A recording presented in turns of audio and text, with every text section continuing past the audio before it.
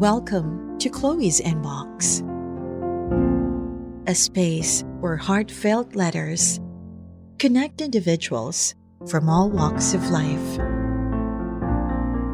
Immerse yourself in their stories, and who knows, maybe you have a story of your own to share. If you feel that something doesn't feel right, you know that you can always drop a letter on Chloe's Inbox.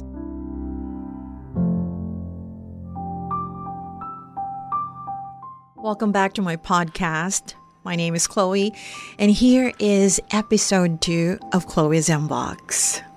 Hi, DJ Chloe, and good day to all the avid followers and listeners of Easy Rock and to your podcast. To start off, let me congratulate you because Chloe's Inbox is back and I really miss listening to your segment. Chloe, just please hide my identity and call me Mr. Libra, single, and I think forever will be single. I am writing this to you and I hope that you can read it on air, or you can feature this on Spotify in high hopes that she is listening to you. Most probably the person I intended to send this letter is already at home. Kumusta ka na, Rach? These are the words that I would like to tell you and ask you.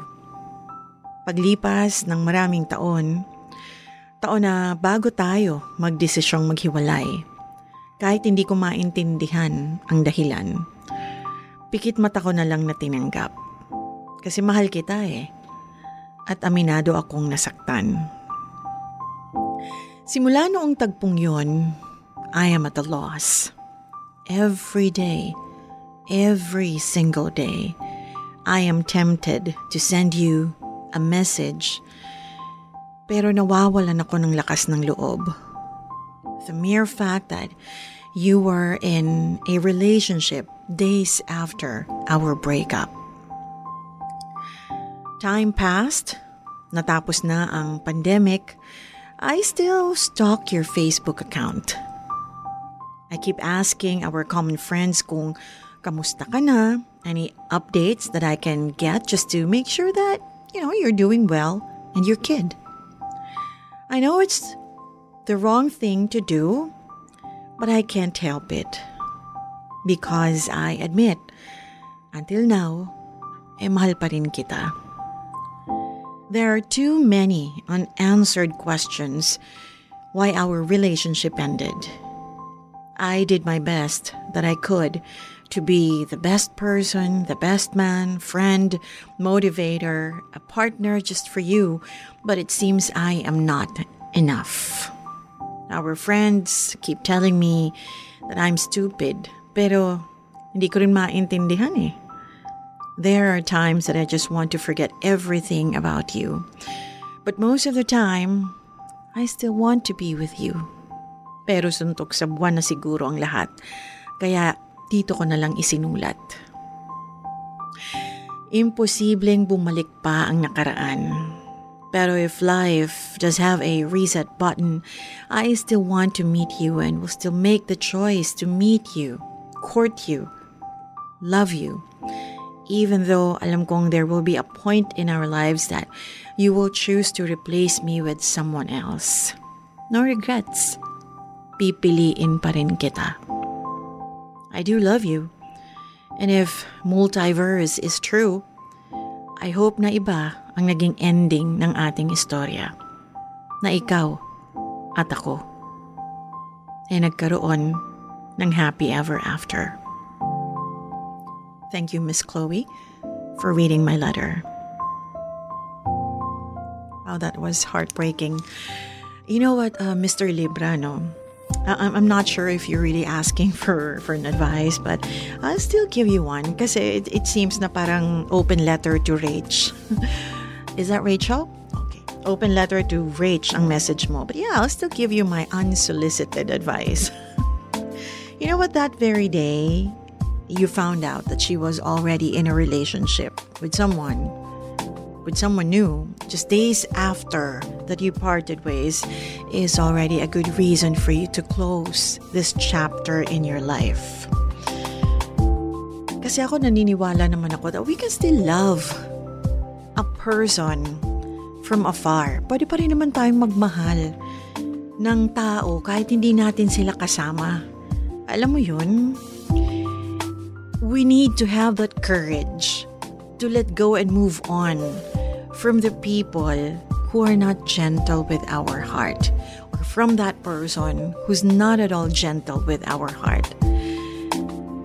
There is this quote that I've read from Tara Westover that I want to share with you.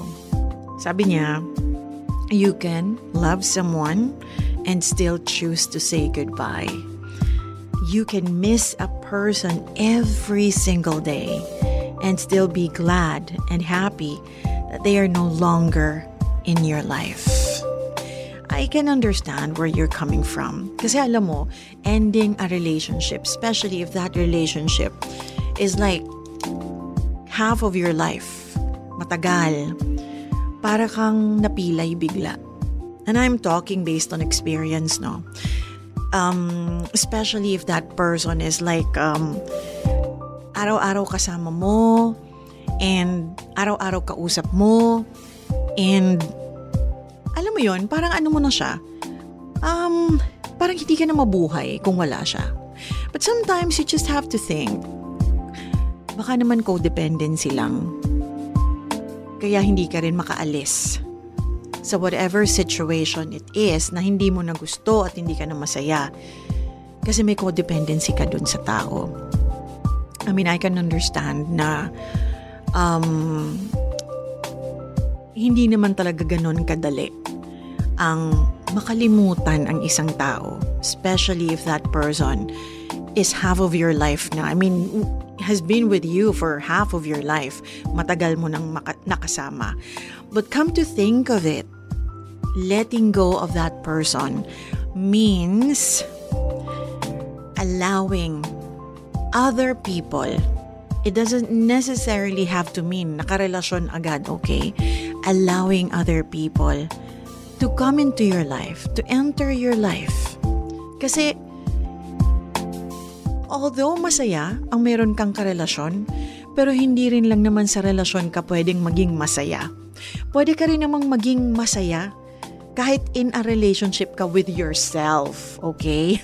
Kasi baka kailangan mo lang ng breather sa sarili mo. Baka kailangan mo lang na ma-discover ang sarili mo, maging masaya on your own.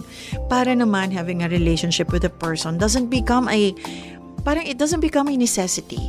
Parang, kasi ikaw mismo on your own masaya ka. So at this point, although I know that you're struggling because you miss that person. Minsan ang namimiss mo na lang yung pinagsamahan nyo. But doesn't really mean na namimiss mo yung tao. Minsan masyado ka lang nasanay, nakasama mo yung tao. Baka naman kailangan mo lang mag-explore. Baka naman may mga tao sa paligid mo na napapabayaan mo rin dahil masyado kang nakafocus sa isang tao. So, take this opportunity to discover yourself and find out more things about yourself na hindi mo pa nadidiscover, hindi mo pa nalalaman. Ako, I believe naman that, God, time, and chance will bring people back to you kung sila talaga ay para sa'yo. Maging thankful na lang tayo kung may naging parte ng buhay natin na isang tao na naging masaya naman tayo, pero kailangan pa rin maghiwalay. In the end, you both need to part ways. Ganun talaga mag-asawa nga. May papel, pinirmahan, naghihiwalay pa. How much more yung mga hindi legally tied up sa isang tao, kumbaga. Thank you so much, Mr. Libra, for your letter. I am so sure hindi lang ikaw ang nakakaramdam ng ganyan. And I'm so sure that a lot of you are going through something like this. You know, ending a relationship is not easy. Ending a relationship is like saying goodbye to that person who knows you 100%. Diba? Para kang nawalan din ng kakampi. Pero yung kakampi mo, lagi mo rin namang kaaway. Minsan, diba? So if it's not healthy anymore, sometimes letting go and moving on is your best option. Ganun talaga. Sabi ko nga, let's just be thankful na yung tao ay naging parte ng buhay natin. Kung para talaga sa atin yan, babalik pa rin yan. Kung hindi, imagine how much love you can give to that person who is really meant for you. To that person who will really love you the way you want to be loved and cherished. Kung yung certain kind of love na ganyan na nararamdaman mo ay naibibigay mo sa maling tao, how much more if the right person arrives, if the right person comes into your life dahil wala ka na sa maling tao. And the only way for that person to come is, of course, if you're no longer with the wrong person. So habang dinidelay mo yan, habang hindi mo nilelet go, hindi dumarating yung taong tama para sa'yo. Or maybe, hindi naman siya darating talaga kasi baka mamaya hindi ka meant na magkaroon ng kasama. Marami akong alam na naging masaya naman sila sa buhay nila na wala silang kasama. But then again, staying with that person na is causing you more sadness, grief, whatever, hindi ka masaya, parang hindi mo rin binibigyan yung sarili mo ng pagkakataon na maging masaya kahit wala kang kasama, kahit on your own. Hindi naman ako naniniwala na hindi ka magiging masaya kasi napakaraming tao sa mundo. Happiness is always a choice, you know. So, and also, since it's a choice, it's your responsibility to yourself na hanapin kung ano ang dapat na magpapasaya sa'yo. We should never really build our goals, anchor ourselves on other people because people always change. So don't set goals around people. All right? Thank you so much, Mr. Libra, and I do hope that I made sense. As I've said, hindi lang naman ikaw ang dumadaan sa ganyan or nagdaan sa ganyan. Marami ring tao na nalampasan nila yan. Kung nahihirapan ka, isipin mo na lang, people are not like oxygen. People are not oxygen. So you can live without this person. Kaya mo yan. Thank you for sending a letter. And that's our episode 2 for Chloe's Unbox. If you want to be a part of Chloe's Unbox, then you know the drill. You can always send me a letter via facebook.com/ChloeOfficial. And yeah, whatever it is that's bothering you, and if it doesn't feel right, know that you can always drop me a letter on facebook.com/ChloeOfficial. Let's talk about it on Chloe's Unbox.